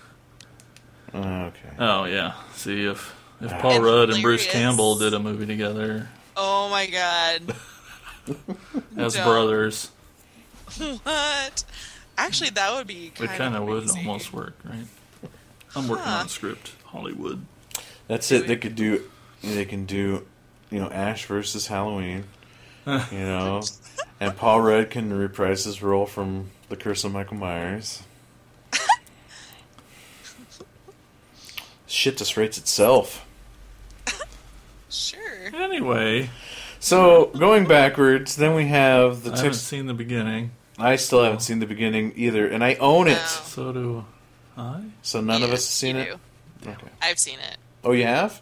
I think I talked about it not too long ago about how I thought it was kind of dumb. Yeah, that sounds about right. I don't really even remember all that much about it, to be perfectly honest. Fair enough. We can keep going backwards then. Yep. Because then you have the Platinum Dunes atrocity, the Texas Chainsaw Massacre remake. I mean, it's not nearly as good as the original, obviously, but I didn't hate it. No, and again, to sit here and say we're remaking Texas Chainsaw Massacre, it's a movie that Has always You- been remade. you're not. Well, yeah, you want to talk about a franchise that has no continuity whatsoever. Texas Chainsaw is the worst for it. Every movie is literally somebody else telling the story over again. Yeah. Or their interpretation of this family or whatever. And so that's why it can be forgiving to have remakes or a sequel to the original movie 40 years later or whatever, Yeah, it's very true. This- They don't really continue this story all that much in most of them. And maybe that's what was so great about Texas Chainsaw 3D was that you get, a more of a continuation than you ever have before. Yep, absolutely. So the remake, and again saying that we are remaking Texas Chainsaw Massacre doesn't make a whole lot of sense because you can't remake what Toby Hooper did in that film. So really, you're just retelling the Texas Chainsaw story. So, but I'm getting into stupid semantics on the terms remake and all that stuff, which all those ideas piss me off anyway. It's not a remake; it's a reimagining. It's a retelling. Yeah, fuck It's a all that. Come reboot. on, whatever. Yeah, it's a reboot. I'm so annoyed by that shit. So let's not talk about it. Well, we won't. So the Platinum Dunes Texas Chainsaw. Did you ever finally No. watch it? No, still haven't. No. Okay. Oh. I know it was on your agenda at one point. Yeah, you guys eventually talked me into it. Yeah, it's really. I mean, I just didn't haven't. mind it that much. I really like Jessica Biel. Like, she's always been a pretty strong actress. But I don't Maybe know. today, when this episode comes out on Friday the 13th, I'll watch some Chainsaw just to What? Yeah, that's right. make it all Yeah, Keep forgetting that it's Friday the 13th. Yeah, why? today. Yeah, I'm an idiot. Why don't we do a Today, Friday right. 13th episode? You guys gotta You remind said me it. of this shit. You gotta look at a calendar once in a while. I do. I just didn't. Wait, let's just one quick question. What's your favorite horror movie franchise? Okay, moving on. George Romero's Oh, zombie whatever. trilogy. Oh, That's All right, fine. that's okay. I feel Jessica like we Biel's just hot. didn't we just do a Friday the 13th franchise episode on one of the past Friday the 13th? I feel like Have we've we? talked a I don't lot think- about Chainsaw, but Yeah, this is all starting to kind of flash back to me as we're talking about Chainsaw. I'm like, oh we've shit, done did we this a already lot, do haven't this? we? Fans out there listening, will you help us transcribe these episodes so we don't do this again? Start repeating our shit. But I don't think we've ever done a full-on Friday the 13th episode. Are you sure? No, think I'm we honestly did. not. He's not I'm sure not at all. sure about anything. What did we even do in the last episode? I don't know. Oh my god. Actually, no. Halloween. Halloween doesn't know. special. Actually, I'm kidding. That episode is awesome. I have listened to listened the to whole it? thing. I love it. Have you I listened need to it? listen. Terry. Terry, you What? win on that. You're a Oh my winner. god. It's so much fun. Don't make me play a game during this episode. Yeah, because you're going against me, Terry. You're in trouble. If you play that tagline game, I'm still Oh. undefeated. That's true. Damn it. You were trying to break me at Halloween-a-Palooza, and I kept winning, and it I- was pissing him off so bad. What's pissing me off? Oh, you should have been there when we played that in the trivia because it was hilarious. Got Justin in there helping me, and we were just. And it got to the point that every time I read one of my fake taglines, I couldn't stop from smiling or laughing. So everybody instantly knew it was a fake one. Yeah. Justin and I just kept cracking up at my stupid ones that I wrote. So, yeah, that was fun. Anyway, I think I've just come to know you well enough to know which ones you made up. Like, I could just kind of tell. like every time's like Justin's like, yeah, this is one that Mike's probably gonna use for his next movie, and I'm like, yeah, probably. Anyway, so yeah, well, yeah, I don't have much to say about the Platinum Dunes one. I need to revisit it. Yeah, me too. It's been a really long time.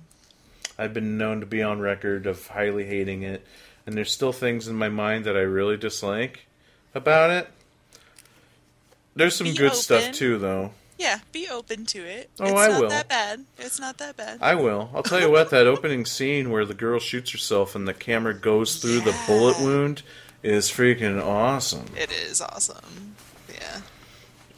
But, yeah, that Leatherface gets his arm chopped off with a hatchet in one blow. Yeah. I don't even remember that. It's been so long. Hence why they had to make a prequel, because you can't make a sequel with one-armed Leatherface.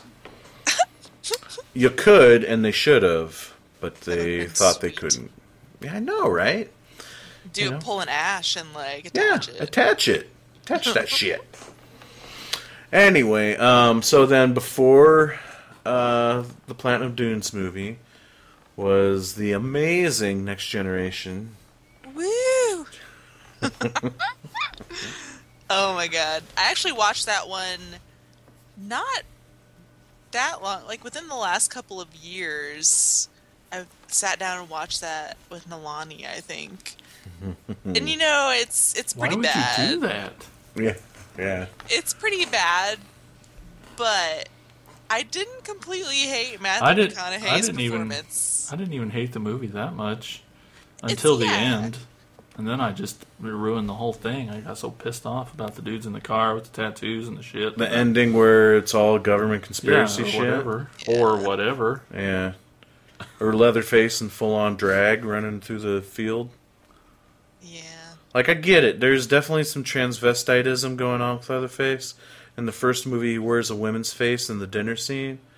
But it looked really ridiculous seeing Leatherface in a full-on dress. Not Didn't not bother me. scary or intimidating at all. Just mommy issues. You know, Psycho, Bates Motel. It's good And shit. then some of the performances are just so way off of the teens. Or just some of those performances are horrible. Yeah. Even Renee Zellweger wasn't full-on acting chops. Ugh. The continuity's horrible in that movie, and It is so bad. oh, horrible. Like when we were just sitting there watching it for the first time and like picking them out, like what the fuck? Mm-hmm. It was so bad, especially in the costumes, like just not keeping track of what you'd already done at all. Yeah, yeah. So Next Generation, not a good film in the franchise. Only Star Trek, not so much Yeah. Chainsaw. Next Generation only works in the Star Trek universe. Not in... That's right. So then before that was Leatherface, Texas Chainsaw Massacre Part 3? Heavy Metal Leatherface. Heavy Metal Leatherface, yeah. I love that one. Love it. I have loved that one since I first saw it in theater. Same. Yeah. The soundtrack is awesome, all that heavy metal music. And I was going to ask this question earlier when John was on. Which is a We don't better... talk to him anymore. What's that? But we don't talk to him anymore. That's right. Which is a better Texas Chainsaw Massacre song? Chainsaw by the Ramones or Leatherface by, what's that band's name? I have it written down here somewhere.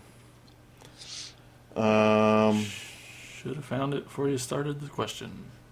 No, this is fine. Makes for good, good TV, podcasting. man. Dramatic pause. Yeah. Laz Rocket, I believe is the band's name. That song is awesome. I mean, I used to listen to that soundtrack all the freaking time after that movie came out. And mostly for that song, too. But the Ramones song's good, too. Even though they mispronounced the word massacre. That's their accent. Well, I think it's because they were trying to get it to rhyme. So they call it massacre. Anyway, but yeah, heavy metal. Now, you want to talk about a different Leatherface. Part 3, I think, has the most unique Leatherface on the entire franchise. Because all of them really try to tap into part of that innocent level we were talking about before, the mentally challenged thing. But this Leatherface is just, it's so much more of a just super mean-spirited Leatherface, an angry Leatherface, very angry Leatherface. Like, he attacks his own family members in this movie. Like the scene where, was it the Lord of the Rings guy? Vigo? Was it Vigo that takes his Walkman away from him and puts it in the oven? And Leatherface grabs him by the back of the neck and grabs his arm and makes him reach and shoves the guy's arm into the oven to get the Walkman back out of the oven. You guys with me on Yeah, this? something like that. Yeah. Vigo. Terry. This is the one I've actually not seen. Really? Oh, I would love for you to see this one. I'd be really curious to see what you think about it. Because, again, it's totally different. It's a lot more... It's a very 80s style Texas Chainsaw Massacre. Okay. It definitely seems to follow a little bit more into the 80s slasher than any of the others in the franchise. Again, Leatherface isn't as innocent as he is in the other ones. He's a lot meaner and more brooding. And it's interesting. It's the only one in the franchise that has ever ever acknowledged the damage Leatherface did to his leg in the first movie, because he walks around with a metal brace on his leg through the whole movie. So when he's chasing people, he's walking. So he's very Jason Voorhees and Michael Myers in that manner, which I think is the direction that we're really trying to go. Just chasing. Because again, he's even in the woods chasing people. Yeah. This isn't like, Texas. I mean, it's Texas, but it felt a lot more like Texas Chainsaw the 13th. Yeah, Yeah, it was. yeah. And it's just got all the glitz and the glamour of 80s slashers of that day. So much so, like, he's got what they referred to as the Excalibur chainsaw. Oh, fucking awesome! It's a freaking awesome I chainsaw. want that on our mantle, dude. Oh my god! But the thing is it wouldn't fit on the mantle because that blade is about 5 feet long. Yeah, That's like incredible. huge honking ass blade that's got these spiky things I fell in on love with that thing. I on don't the know ba- what happened. Oh yeah, and it's all chrome looking, and it's got this beautiful stencil on the side of it that says "Saw's family." So Yeah, cool. I see it on the poster here. That's Yeah. great. Yeah. Yeah. Oh, you should check out the trailer for it. It's one of the coolest trailers ever in horror history too, because it just starts off. You see the back of Leatherface, but you're not sure who it is yet, and the announcer's like, through time, blah blah blah blah blah blah, blah. And then you see this chainsaw coming out of the so Leatherface is looking over this body of water. And you see this Just a lake. this lake, and you see this chainsaw come rising out of the water with a woman's hand throwing it in the air like Excalibur, What? Fucking Like the real. lady in the lake. yeah, real. exactly. And then lightning strikes, and the Leatherface catches the chainsaw and spins around. And you see it's Leatherface, and there's What? Leatherface, Texas Chainsaw Massacre 3. It is the craziest, weirdest little teaser my trailer God. in history. It's awesome. That sounds I amazing. don't remember that in the movie so much. No, they just give it to him as a birthday present. Here's your birthday present. It's a chainsaw. That sounds like the start of an awesome music video. Oh yeah, Should make a that was the music '80s, Terry. Well, But yeah. that's totally 80s. So, Yeah, I need to get my hands on this one, especially because it has Viggo Mortensen, and I didn't realize that until yeah. now. Yeah, And it's got Ken Foree in it, too. nice. Mm-hmm. Yeah, I don't know why I haven't seen this one. It it didn't perform well when it first came out. It got rushed out. It got recut. The studio recut it. I think the studio I think they fired Jeff Burr and hired another director to do some reshoots on it as well. And I can't remember if the DVD has some of the deleted scenes on it and the alternate ending, which I think is better than the final product. But I love this movie. It's awesome, a lot of fun. It's too bad though, because I love Jeff Burr, and this kind of ruined Hollywood for Jeff Burr. He's still a filmmaker, still makes movies and stuff. It doesn't really feel like he's ever truly recovered from the way he was treated with Texas Chainsaw Massacre Part 3, but yeah, so awesome. Oh, sorry, Jason's surfing on stuff on the internet again. It's distracting me. Shiny lights in front of my face. Yeah, what else can I say about this one? It's interesting because they almost tried again. Well, it really feels like when they made this one, they're trying to make it more of a sequel to the original movie and skipping over part 2. Because again, but without coming right out and saying it, it's just got nuances like, they find a body pit that's kind of reminiscent of the cemetery scene in the beginning of the original movie. And then there's just so many family members in this movie. So many family members. I can't even count.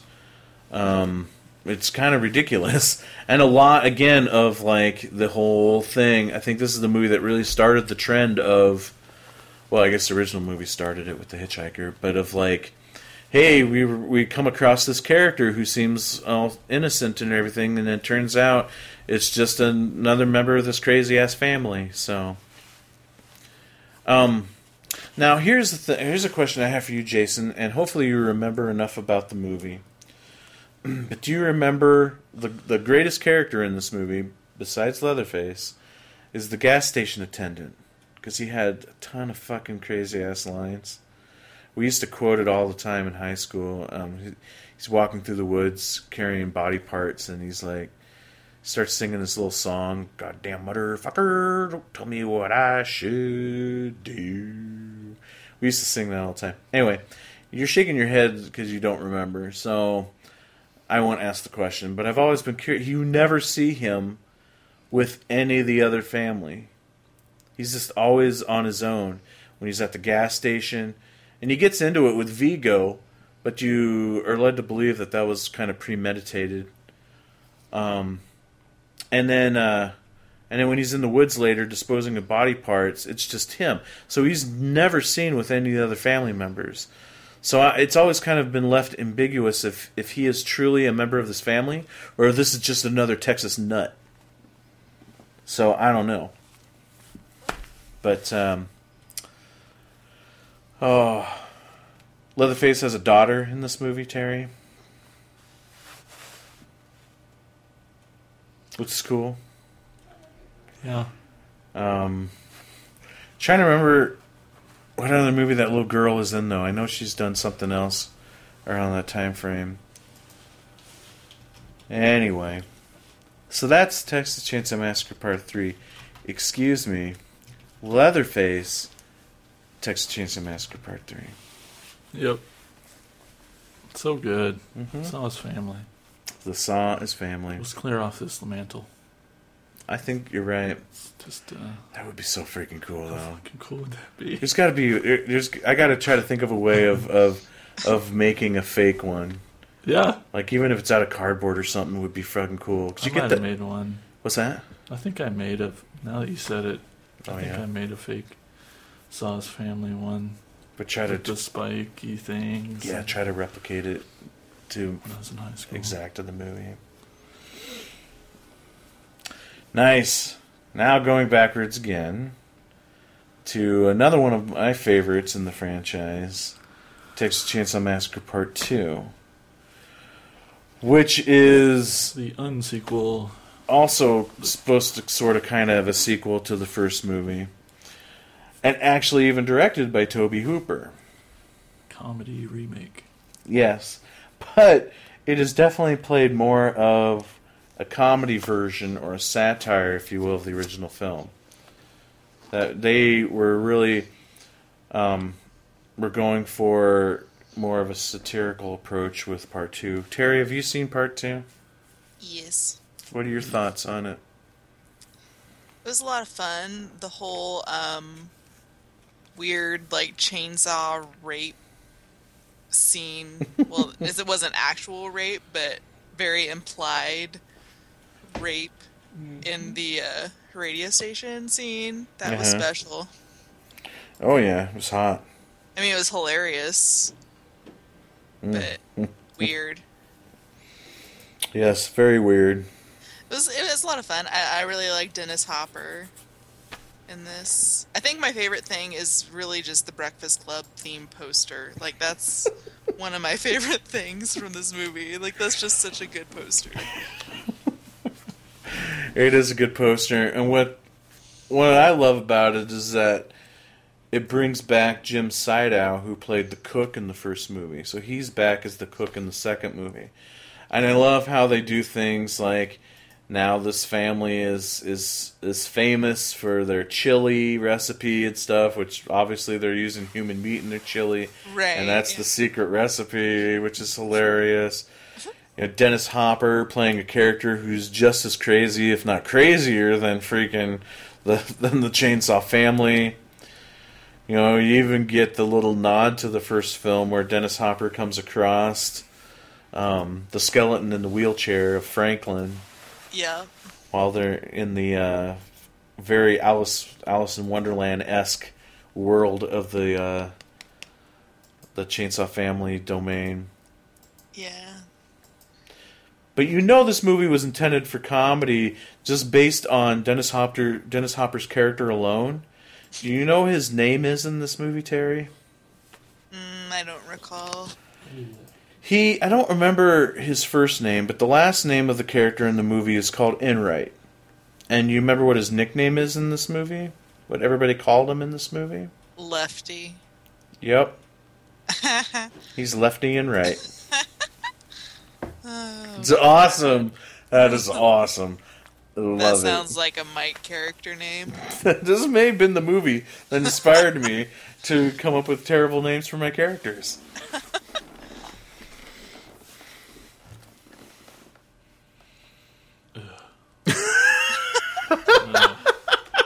Hate it. Well, and you can't forget Chop Top either. Chop I Top. mean, he's so great. Bill Moseley.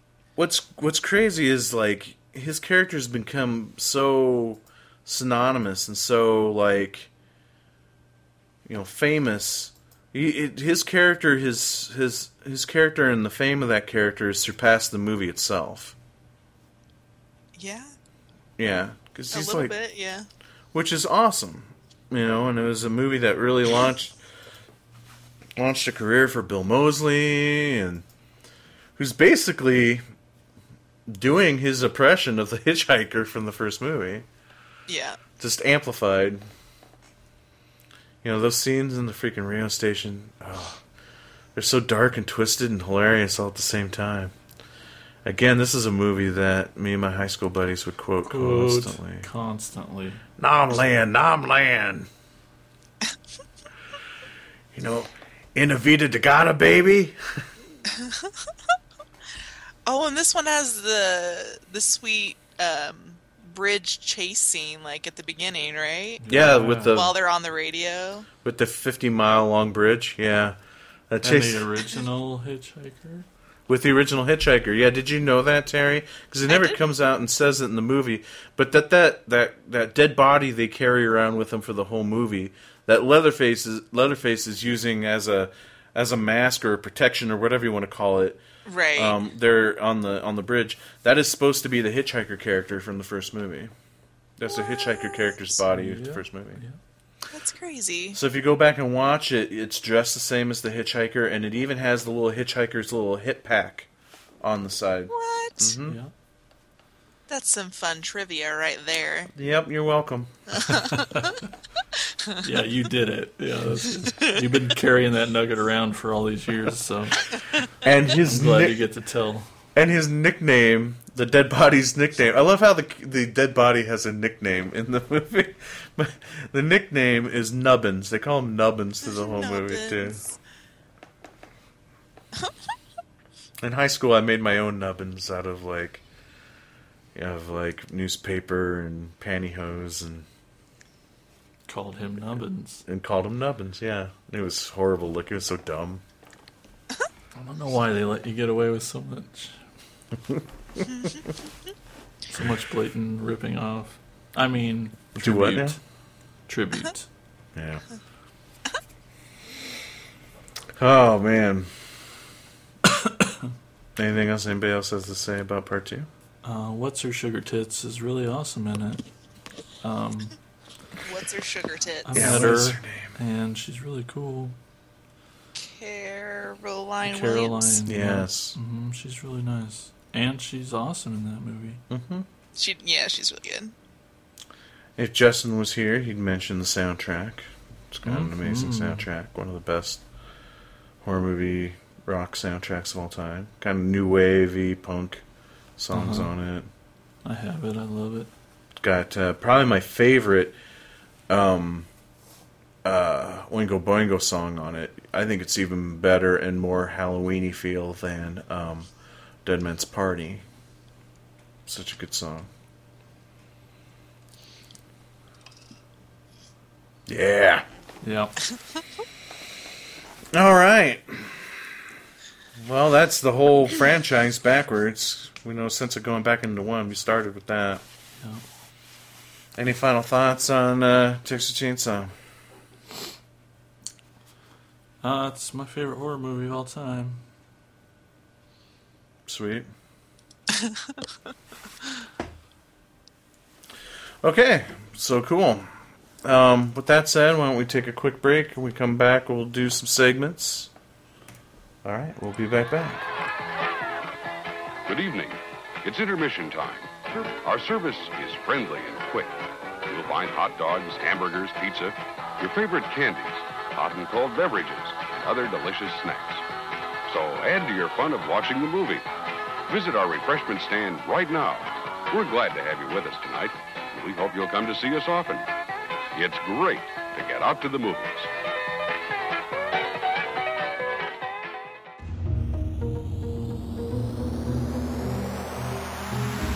Hey everybody, this is Wayne. This is Zip. Lori. Brian. Doug! And we're the Necronomicast, a weekly horror podcast brought to you by us, horror fans for you, horror fans. We talk about Movies.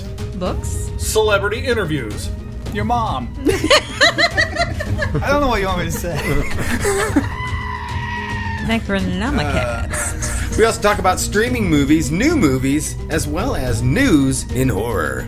And that's just a sample of what you'll get on the Necronomicast. Did we say horror movies? Visit us at Necronomicast.com. Also visit us on Facebook. And on iTunes and all that. Necronomicast. We'll scare the shit out of you. Yeah. Visit us at Necronomicast.com for more madness and horror and blood.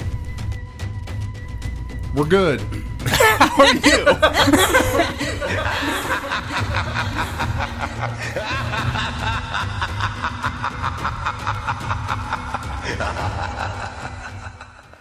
And we're back. We're back. Yeah. It took forever. Oh, man. Such a long-ass break. So, Terry, why don't you delight us with some wicked words? Wicked words with where, Terry? Ow, ow.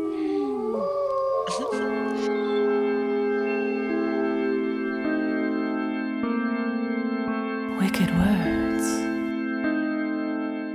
with wear tear.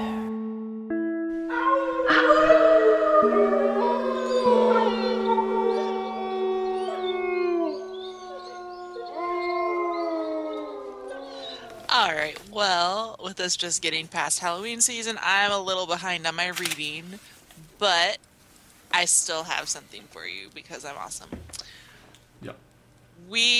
I was so excited because just in the past couple of weeks, Stephen King released yet another book. And so I kind of decided to recap you on his recent releases from the past couple of years, just because he's really been cranking them out, and they haven't really been getting a lot of notoriety. So if you weren't aware of these are some of his recent books, and I'll give you a little lowdown on them here. Let's see. Joyland. I haven't read this one. It's kind of a carnival novel set in the 70s. Looks kind of fun. Has some good reviews. Don't know too terribly much about that one. But then shortly after that, he released Dr. Sleep, and I'm dying to read this one. This is the one I may have mentioned before is a sequel to The Shining, which with Stephen King's books, it was sort of a new standard because he really doesn't do much in the way of series. Like, he has the Dark Tower series, but pretty much everything else is standalone. And so for him to make a sequel to something was like, what? Oh my god. But the story sounds kind of interesting. It follows Danny, who now is Dan because he's a middle-aged man. But it's basically he is trying to climb out of the shadow of his crazy dad. And so he's using what's left of his shining powers to comfort dying people in a nursing home. And so that's why he's called Dr. Sleep, because he's helping them rest, I guess. Makes sense.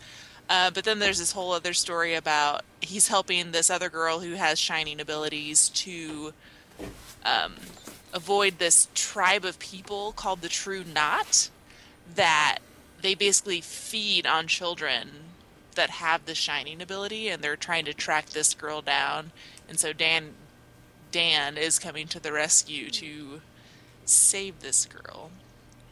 I'm so excited to read it. Like, so excited. I don't know. I haven't heard anything about a film adaptation or anything of that, but I'm sure that there will be at some point. But then another one is called Revival, came out this past year. Don't know too much about that. It's kind of about a minister. It sounds more like one of his dramatic works, you know, something more along the lines of Green Mile or something like that. Not quite as horror-ish, but sounds pretty awesome. And then I was just talking about series, and he has this whole brand spanking new series.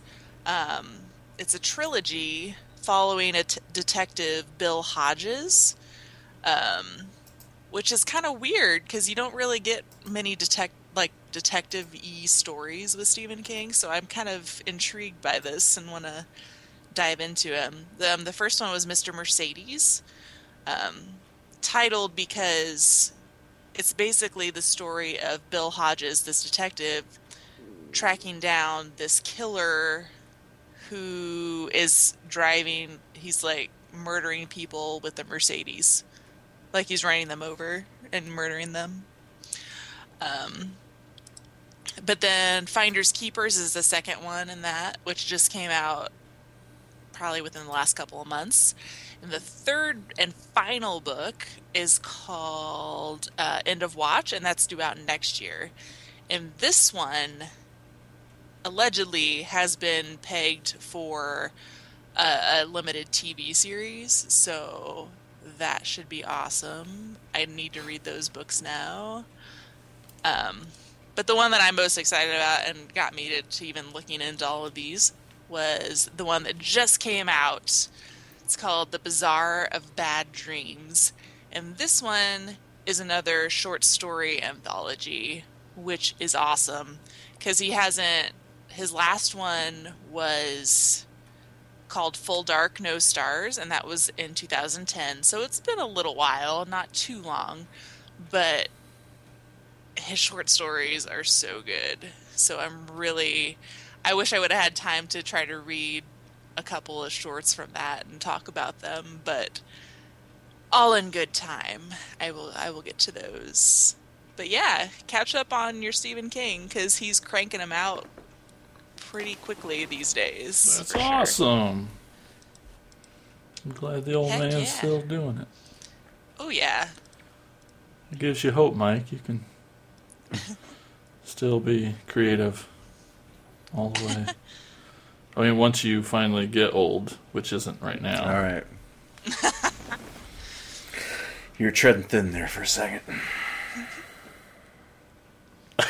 Don't look at my hair. I didn't. Yo, fuck you. You said. You said. You son of a bitch. Anyway, let's move right along to everyone's favorite segment, Insane's Picks.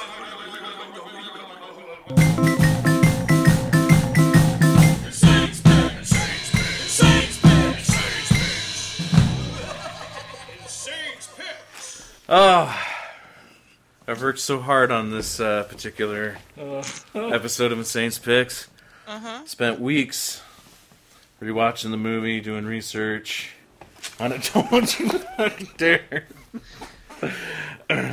Alright, yes, I did just happen to flip open my book and land on a page. But it's relevant to this episode, the movie I did pick for this one. It's the 1981 movie, The Last Horror Film. Now, why is it relevant to this episode? Because doing actual real work for this episode, when I was researching stuff about Gunnar Hansen, back in 2005, he was working on developing a remake of this particular film. So that had been really cool. And here's why. Because The Last Horror Film stars Joe Spinell. All you horror fans out there know Joe Spinell as the maniac from the movie Maniac. And so the idea of Gunnar Hansen, I don't know if he was planning on playing the part. I just imagined he was. But seeing him stepping into Joe Spinell's shoes for this role would have been awesome. Now, his character in this, obviously, he's kind of the protagonist and antagonist. It's much like in Maniac, where the movie centers around him, but he's also kind of like this crazy stalker guy. But not as menacing as he is in Maniac. He's a little bit more... a little bit more crazy and silly in this one than he is in Maniac. And what's also interesting about this, and tying it to Maniac, is that this movie also stars Caroline Munro, who was the girl of Joe Spinell's affection in Maniac as well. So that's pretty cool. They kind of, did two horror films back to back with each other. So Joe Spinell plays this character who is a film freak, a film fanatic, totally obsessed, and he wants to make his own movie called The Loves of Dracula. And he wants to make this movie at the Cannes Film Festival back in 1981. And he's kind of a recluse, lives at home with his mother and stuff, and he is obsessed with horror icon Caroline Munro, who's playing this actress, Janet Bates, who is also in this fantasy world of this movie, a horror icon. So he stalks her and tracks her down at the Cannes Film Festival and kind of like forces her to be in his horror movie. And things go a little bit too far. So it's a silly movie, it's crazy, and it has kind of a almost of a what's unique about this film, it's one of those, it kind of reminds me a little bit of maybe like Wes Craven's New Nightmare, where it really blends the line of reality and fiction. Because they shot this movie at the Cannes Film Festival while Cannes Film Festival was going on. So they guerrilla-styled shooting this movie around the real film festival, and that being a major plot point of this film festival. Caroline Munro playing an actress much of the same caliber of what Caroline Munro actually is in real life. And her husband in the movie is played by her real-life husband. And Joe Spinell has this, like, silly, kooky, comical, like, mother character in the movie. Like, the cigarette-smoking, hacking, coughing mother, played by Joe Spinell's real mother. So, it's a very odd film, very interesting. I would definitely say way ahead of its time for 1981. It's really cool seeing him kind of go around the Cannes Film Festival at the time. You see big marquees for movies that are playing at Cannes, like John Waters' Polyester and Cannibal Holocaust. So that's really, really neat. So if you could find it, it's kind of hard to find. I don't know if it's ever had like a decent Blu-ray release. My God, I don't even know if it's had a DVD release, to be honest. But if you can find it, definitely check it out. 1981, The Last Horror Film. All right. Nice. So there you have it, folks. That's another episode of Attack of the Killer podcast. I hope you all enjoyed it. Again, it's a bummer, to lose Gunnar Hansen. We wanted to have more of a celebration than a mourning with this episode, and hopefully we accomplished that. But thanks again for listening. Thanks everybody for being on. And we will talk to you next time here on Attack of the Killer podcast. Bye-bye. Bye. Oh no, could this be the end of? Attack of the Killer Podcast.